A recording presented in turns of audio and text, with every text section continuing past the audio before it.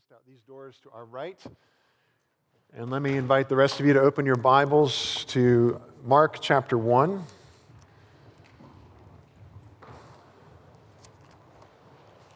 If you're just joining us, we've begun this new series in the Gospel of Mark where we're just going to keep looking as Mark shows us how people respond to Jesus, the different reactions that we see as folks respond to him. And I think this will increase our own faith, hopefully help us respond more fully and react with greater hearts to the grace and the love that Jesus has for us.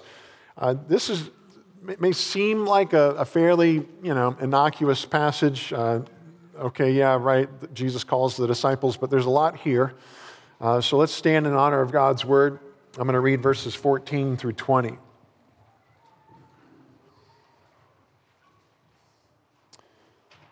Now, after John was arrested, Jesus came into Galilee proclaiming the gospel of God and saying, "The time is fulfilled and the kingdom of God is at hand.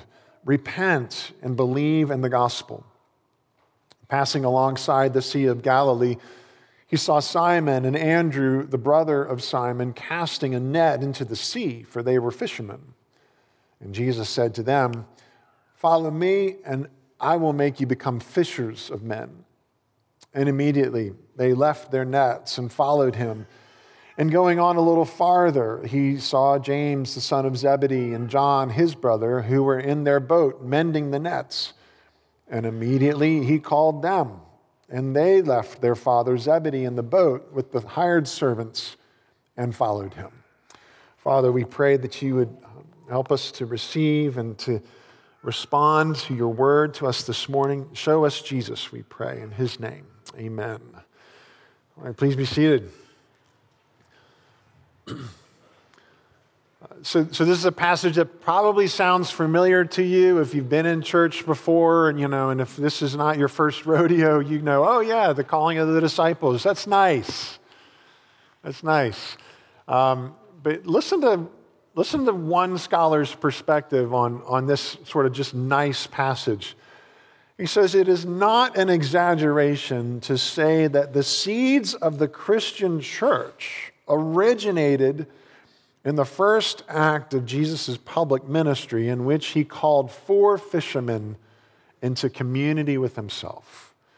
This is like the foundation of the church happening right here. These 4 men responding to Jesus' call to follow him. And ever since then, every one of us, anybody who's ever lived who has called themselves a Christian, we go back to this first calling. These are the first 4 members, so to speak, of Christ's assembly. And there's something really important here. As Jesus is preaching, he's talking about this new kingdom that he's bringing. And with this new kingdom comes a new calling for, James and John and Simon and Andrew, and for all of us. We get a new calling, and that means that we also have a new rubric for our obedience. We get a new calling, we get new obedience. So let's start by looking at the new kingdom. I want you to look at verses 14 and 15 again. Jesus is coming into Galilee. It's just after John the Baptist was arrested, and he's proclaiming the gospel of God and saying, "The time is fulfilled, the kingdom of God is at hand. Repent and believe in the gospel." Those sound like Jesus-y words, right? Those sound like what you'd expect Jesus to say. And odds are they sound, pretty, safe or spiritual or religious to you. But I want you to imagine if maybe you tuned into the State of the Union address this past week. I don't know if you watched that or not, but I want you to imagine the president beginning his State of the Union address with something along these lines. Ladies and gentlemen and citizens of the United States of America, I have some very troubling news, very, very urgent news to share with you. Our country is being invaded. Our country is under siege. And no, it's not from the southern border. In this case, I want you to imagine our country is being invaded from the northern border, and we are under attack. There is another kingdom coming down into our sovereign nation about to upset and disrupt everything that's happening. How would you respond to that news? What would you feel? Like, what would you be thinking? Oh my goodness, everything I've ever known is about to be disrupted. With rare exception, almost everybody in this room, we really haven't lived through a war that's affected our soil. We've never had an invasion on our country's borders, right? But that's what Jesus is essentially saying here, because he's saying the time is fulfilled, the kingdom of God is at hand. That's a promise. I mean, that's comforting to us who are familiar with those words, but I need you to understand and see those words as a threat as well. A threat to the status quo, a threat to any other kingdom besides the kingdom of God, because the kingdom of God is on the move. The kingdom of God is invading every other kingdom. There's language here that's really important.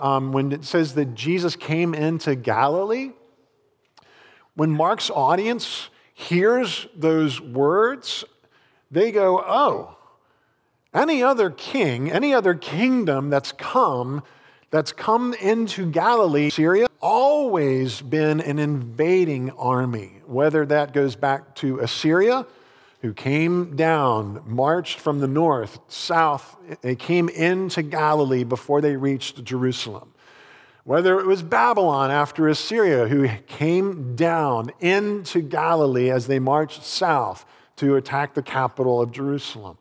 Or whether that was Persia after the Babylonians, who came down south into Galilee, before conquering God's people. And then you get to like the 7th or 63 BC, and Pompey the Great, the Roman general, and he came into Galilee on his way to Jerusalem for Jerusalem's surrender, and that was what began the Roman occupation of Israel. Do you see the succession of invading kingdoms into Galilee?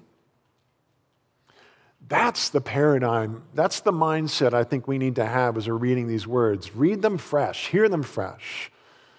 And what you see is this language of the time is fulfilled. I want you to imagine a cup that's being filled almost to the brim and it's about to overflow. And there's an overflowing cup. On the one hand, that sounds great. It's abundance. On the other hand, it's like it's going to make a mess. That's not supposed to happen. That's not good. Jesus says that the kingdom of God is at hand.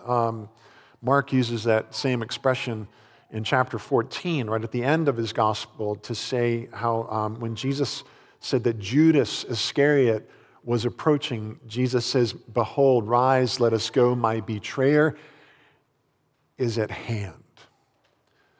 There's something ominous about that expression. There's something threatening to what feels safe, what feels normal. And you could read these verses and insert the Roman Empire into them, right, where you would see the same sentiment expressed. The Romans came into Galilee. Maybe it was Pompey the Great saying, the time is fulfilled, the empire of Rome is at hand, right? That's not good news. But in this case, it is good news, because Jesus isn't like any other king, and his kingdom isn't like any other kingdom. When Paul reflects on the time being fulfilled, he tells the Galatians that when the time had fully come, God sent his son, born of a woman, born under law, to redeem those under law. When Jesus says the time is fulfilled, yes, it's a threat, but it's a good kind of disruption. He intends to bless us. He's not like any other earthly king. He doesn't have an earthly kingdom. He has a heavenly kingdom that he's bringing to bear, which means that Jesus' invasion is altogether different. He didn't come into Galilee to take captives. He came into Galilee to take followers, right? He didn't come into Galilee to bring destruction. He came into Galilee to bring restoration. He didn't come into Galilee to hate his enemies. He came into Galilee to love his enemies. He didn't come into Galilee to enslave his enemies. He came into Galilee to redeem his enemies. He didn't come into Galilee to kill his enemies. He came into Galilee and ultimately into Jerusalem to die for his enemies, to lay down his life for his enemies. That's the kind of king that Jesus is. That's the kind of kingdom that he brings. Nonetheless, the state of the union, the state of man's kingdom, the state of normalcy as the world knows it, is being threatened. Things are no longer going to be the same. You can't maintain a status quo when you have an invading king bringing a new kingdom. It forces a decision. It brings a point of contention to bear. And things are not going to be the same. But when you see Jesus, when he comes, when he's this heavenly king bringing his heavenly kingdom, everybody stands back and they go, we've never seen a king like this before. This king does everything well. That's the kingdom that Jesus is bringing. And he announces this message, right? Repent and believe the gospel, or repent, believe the good news. This is the same message essentially that John the Baptist had been preaching. That's not something necessarily new, radical to Jesus. He's continuing the message of the prophets, the good news that God has been revealing sort of in fits and starts and in phases and chapters along the way. And now Jesus is putting it fully on display. Repent and believe the good news, which is disruptive too, right? Because this message of repent and believe the gospel is something that God's people had been anticipating would come, that there would be a leader, a king, a Christ, a Messiah who would come and who would bring his kingdom, but it's going to be a kingdom that kind of affirms the way we've been doing things as God's people all along, right? God's for us. He wants to bless us. And so when the Christ comes, we know what he's going to say. He's going to come and he's going to say, all right, Rome, all right, God's enemies, all right, every other kingdom on this planet, repent, for the kingdom of God has come. So what the people in Galilee would be imagining, what the people in Israel would be imagining, is that the Christ is going to come and he's going to tell the Romans to repent. But that's not what Jesus says. He's talking to God's people, and he tells them to repent. And he's challenging our sense of what the kingdom is about, our expectations. Like we've got it figured out. We know what God's kingdom is all about. And Jesus says, no, you don't. Jesus didn't come here to baptize our way of doing things.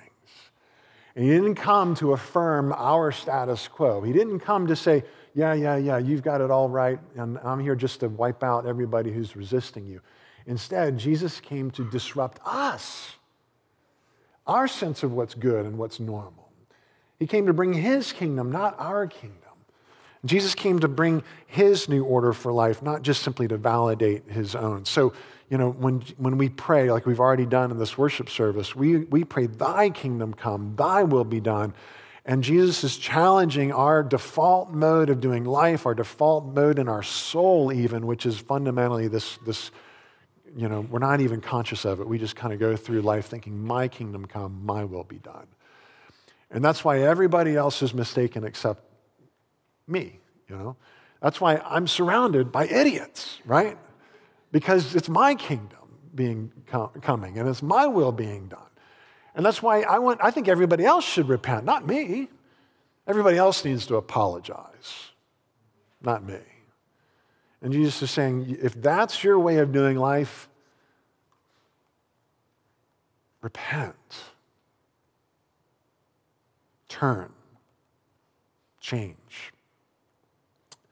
Richard Lovelace says that the Greek word for repentance, metanoia, literally means a change of mind toward God, toward oneself, and toward others. It's a Copernican revolution, radically different, in which self is evicted from the center of life and the Messiah is enthroned instead. It's a new kingdom coming. And he gets to call the shots. And we go through life now, instead of thinking, well, I know what's best, and we start thinking, no, what does Jesus think is best? Instead of thinking, I know what's true, we go, no, what does Jesus say is true? Instead of thinking, I know what is best for you, you think, what does Jesus think is best for us? And so on. And so he says, believe in the gospel. Repent, change, and not be evicted self from the throne, and believe. Believe the good news. What does that mean? Well, there's a lot of ways we can unpack that, but I want you to think of belief as simply a transfer of loyalty from one king to another. And I mean, it's not complicated. Just basically ask yourself this: which kingdom do I believe will bless me? Jesus appeals to, our sort of self-preservation all the time. And so it's fine to ask, which kingdom is going to bless me? If I stick with the kingdom of self and, kind of the world as I know it and how I've been operating all along, is that going to bless me, or is Jesus and his kingdom going to bless me more? Which one do you believe will bless you?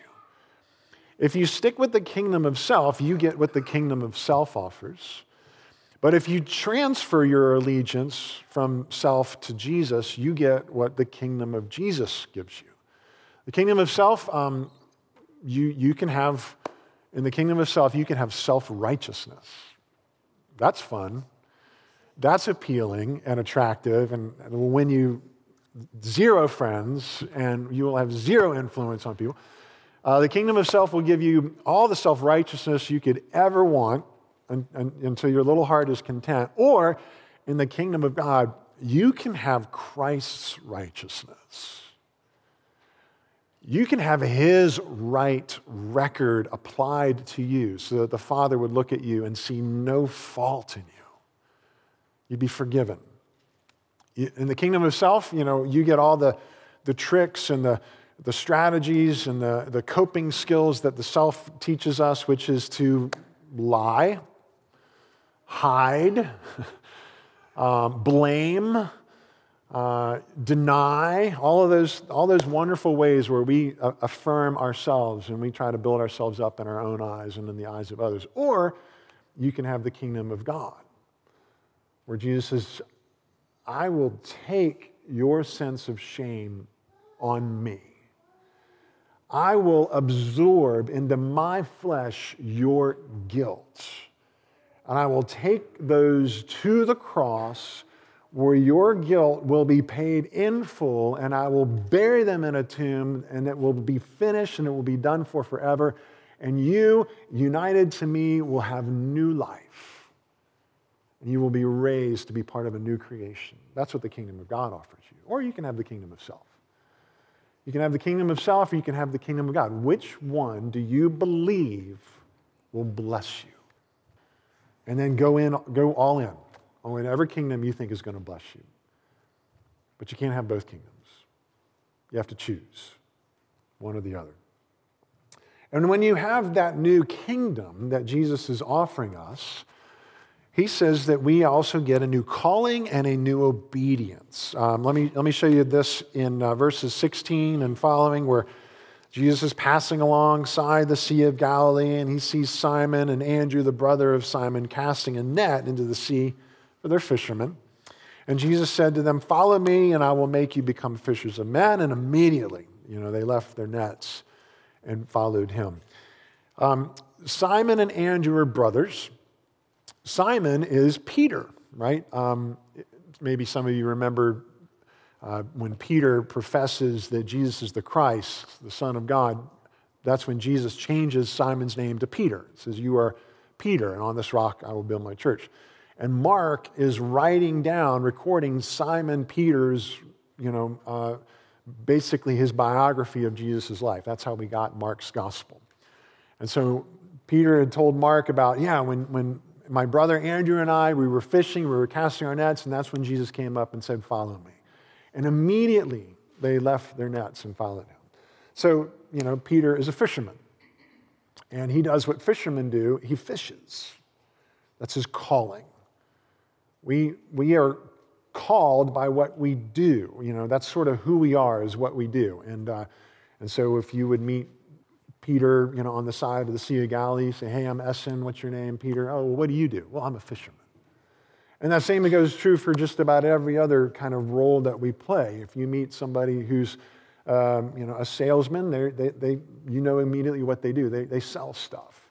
You meet a repairman, they repair stuff. You meet a garbage collector, they trash man, they collect trash. You meet all kinds of people are referred to by their roles. And we have all kinds of roles that we play and titles that go along with that. Callings, right? Like if you're a mom or a dad, or if you're a manager, that's what you do. You're a manager, or you're an assistant manager, or maybe you're the assistant to the assistant manager. Or you're a starter on the team, or you're the drum major, or you're a pastor, whatever the role is, that's your calling. And that our calling is what we call ourselves. These can be really fulfilling in lots of ways, and they're blessings to many of us in the different roles that we play, but there's a problem when your fundamental identity is tied into what you do. Because if any one of those things gets taken away from you, then there's this crisis of self. Like if you're a mom or a dad and your kids grow up and they move out of the house and there's nobody around to call you mom and dad every day, then who are you? Or if you lose your job, you're no longer the manager, you're no longer the assistant to the assistant manager, then what? Or, you get injured and you're no longer the starter on the team, then what happens to your sense of self? What happens when your identity is tied into simply what you do? And when that ability to do that gets taken away, you're nobody. And so for Peter, Jesus fundamentally changes his sense of calling, he and his brother Andrew. And he says, you're no longer to be identified as fishermen, but followers. Follow me, and I will make you fishers of men. And he's saying, I'm not going to tie your identity to a role you play, but I want your identity to be tied to the person that you follow. So previously, if you met Peter, maybe he would have said, hey, I'm Peter, I'm a fisherman. And now, after this moment, this encounter with Jesus, if you met Peter, and you say, well, hey, what do you do? And he would say, well, I'm a follower of Jesus, and I fish, right?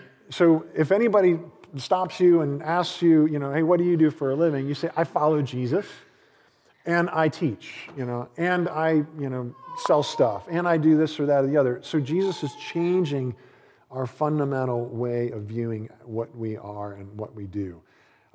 Jesus constantly refers to different occupations, right? He talks about farmers, and he talks about merchants, and he talks about shepherds and sowers, and here we got fishermen. All of these vocations are good, but if that is the extent of your identity, it's going to fail you. When you're no longer able to do those things, your sense of self gets wrecked.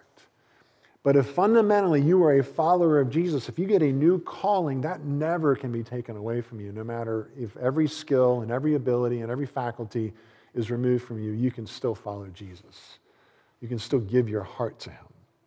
And that means that you'll never get that crisis of self anymore, that Jesus is still your center. And that means that therefore all the, farming or teaching or whatever you're studying, if you're a student or a repair person or whatever, all of those are done ultimately as expressions of how we follow him so that he becomes central and everything else just revolves around him and his kingdom. So we get this new calling. That's what Simon and Andrew did. And then we have this example of a new obedience in the kingdom of God. Verses 19 and 20 say that Jesus went on a little farther, and he saw James, the son of Zebedee, and John, his brother, who were in their boat mending the nets. And immediately he called them, and they left their father Zebedee in the boat and with the hired servants and followed him. It's probably not a surprise to you, first century, Palestine, this is a very patriarchal society, right? So Zebedee is the father. He's got at least these two sons. And whatever the father says goes. His word is law in the family. And so that's what the boys are probably used to is, okay, well, dad's in charge. Whatever he says, we're going to do it. And this is not I don't want you to imagine that this is just a family fishing trip where Zebedee, tells his boys, come on, we're going to go fishing today, and grab the cooler and put some sodas and some Bud Light in there, and we're going to swing by Subway and get some $5 footlongs. We'll hit the fishing hole for just a Saturday afternoon of relaxing. I don't know if that's your conception of what these guys are doing, but there's one little clue here that this is so much bigger than a family fishing trip. Hired servants. You see that right at the end? That they left their father, they left the nets, and the hired servants. And then you go, oh, this is a business. This is the family industry. Zebedee is not just a patriarch, he's a boss. And the boys owe their dad and their boss this sort of twofold obedience now. It's just gotten ramped up. And along comes Jesus. And in 2 words, James and John are transformed, have their obedience transferred from their father and their boss to Jesus. You go, oh my goodness, that's an incredible change, and it happens immediately according to Mark. We all obey somebody. We're all giving our allegiance and our duty and our sense of honor, in relation to who we're trying to please. We're all looking around thinking, asking ourselves and deciding, am I going to work hard today or not? Am I going to tell the truth today or not? Am I going to show up for work today or not? Am I going to show up to class today or not? Am I going to be kind to this person today or not? Am I going to lie or not? Am I going to do the right thing or not? Those questions, we're faced with decisions over and over and over again throughout our day. And really what it comes down to is, who am I trying to please? Who am I obeying? The question isn't, do you obey? I know that we don't obey perfectly. The question is, who and why? So for James and John, they've been obeying Zebedee all their lives, and now they're transferring that obedience to Jesus. Who's your Zebedee?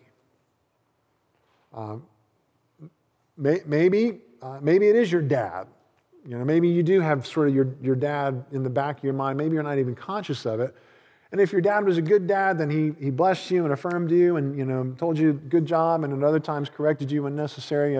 But you still just, you have this sense of duty and you want to honor him, and you just have dear old dad in your mind.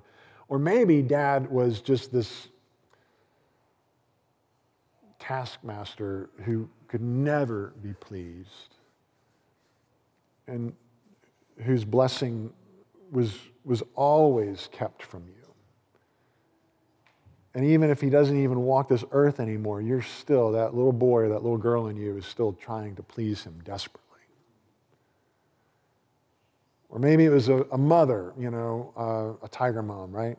Just can't ever be happy with what you're trying to present. And you're trying to make her happy somehow. Or, if she was a good mom, she was blessing you too and saying, hey, well done, good job, very nurturing, very affirming. But that's still sort of this person you're trying to please.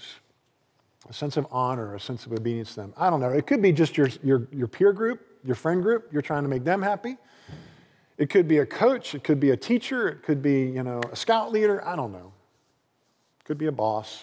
It could be a wife. It could be a husband. It could be a mom. It could be a dad. Who's your Zebedee? Jesus is saying, no. Why are you obeying?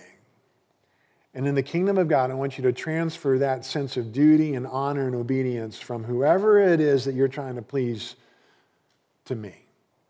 And he is the king. He's your boss, and in the kingdom of God, he also becomes our father. In verse 1, we read about the good news of Jesus Christ, the Son of God. And so there's this reference to there must be a father. And when Jesus is baptized, we saw last week, this voice from heaven speaks and he says, this is my beloved son and I'm really happy with him. So there's a father speaking these words of blessing.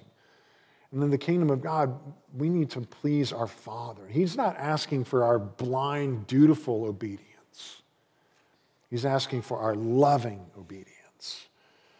we need to be careful here because we get this impression that the kingdom of God works with the same set of rules as the kingdom of the world, where, the people who are rewarded are the ones who work really hard.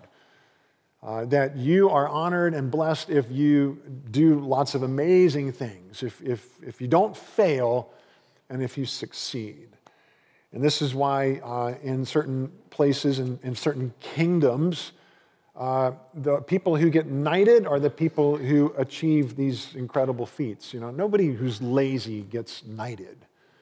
And this is why people who demonstrate tremendous courage get the Medal of Honor, instead of the people who are cowards and run away. And this is why, in any organization or in any situation or any country, the people who are blessed, the people who are rewarded are those who work really, really hard, those who merit that kind of attention, those who move the ball downfield. Like the Super Bowl MVP does not go to the guy squirting Gatorade, in everybody's helmet.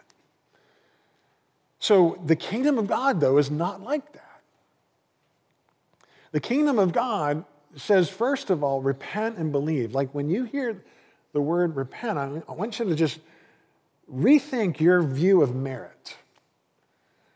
When Jesus says repent and believe, he's saying the kingdom of God belongs to those who are repentant, not to those who are righteous. The people who get into the kingdom of God are the ones who humble themselves and say, I do not have it together and I don't measure up. Instead of those who say, yeah, I've checked all those boxes off pretty good, at least a lot better than so-and-so and so-and-so. It's the repentant that get into the kingdom. And you know who's shut out of the kingdom? It's not the unrighteous. It's the unrepentant. That's how the kingdom of God operates. If you don't repent, you don't get in. And so Jesus is transforming this view of merit, how we view what we're supposed to do, how we view our relationship to God our Father. And obedience to our Heavenly Father is important in that, yes, He wants our behavior to conform to and be consistent with the kingdom, but really what He wants more than anything is our heart. You can give Him, blind, dutiful, heartless obedience. You can conform to some parts of the law and look good on the outside, but Jesus wants our hearts.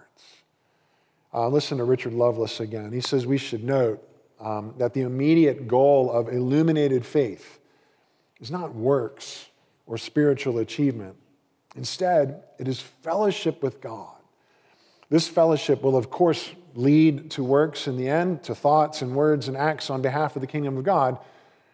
But these works will emerge primarily out of our fellowship with Christ. They're secondary. What's primary is being in fellowship with Christ. That's why Jesus is calling Simon and Andrew and James and John to do what? Follow me, not obey me. He says, follow me, walk with me, be with me, love me, right? Ultimately, that's the goal of discipleship, is being in this loving relationship with Jesus through, and with our Heavenly Father through Jesus, where we get the spirit of adoption that reminds us that we're beloved sons and daughters. And out of that flows, our loving obedience, not just dutiful obedience, not obedience just to get medals, not just obedience, to get a medal or the award and the trophy and so on. Obedience that flows from love and from fellowship. The more we're with Jesus, the more our destructive behaviors will stop, the more our words will conform, to words of blessing instead of cursing.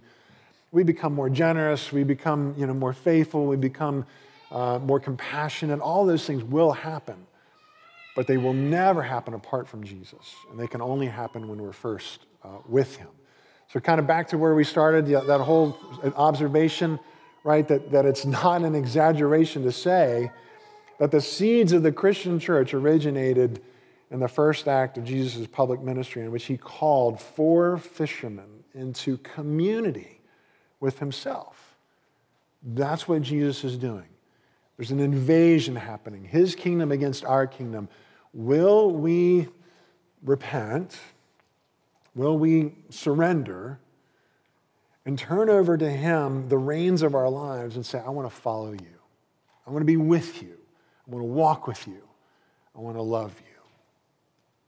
Let's pray.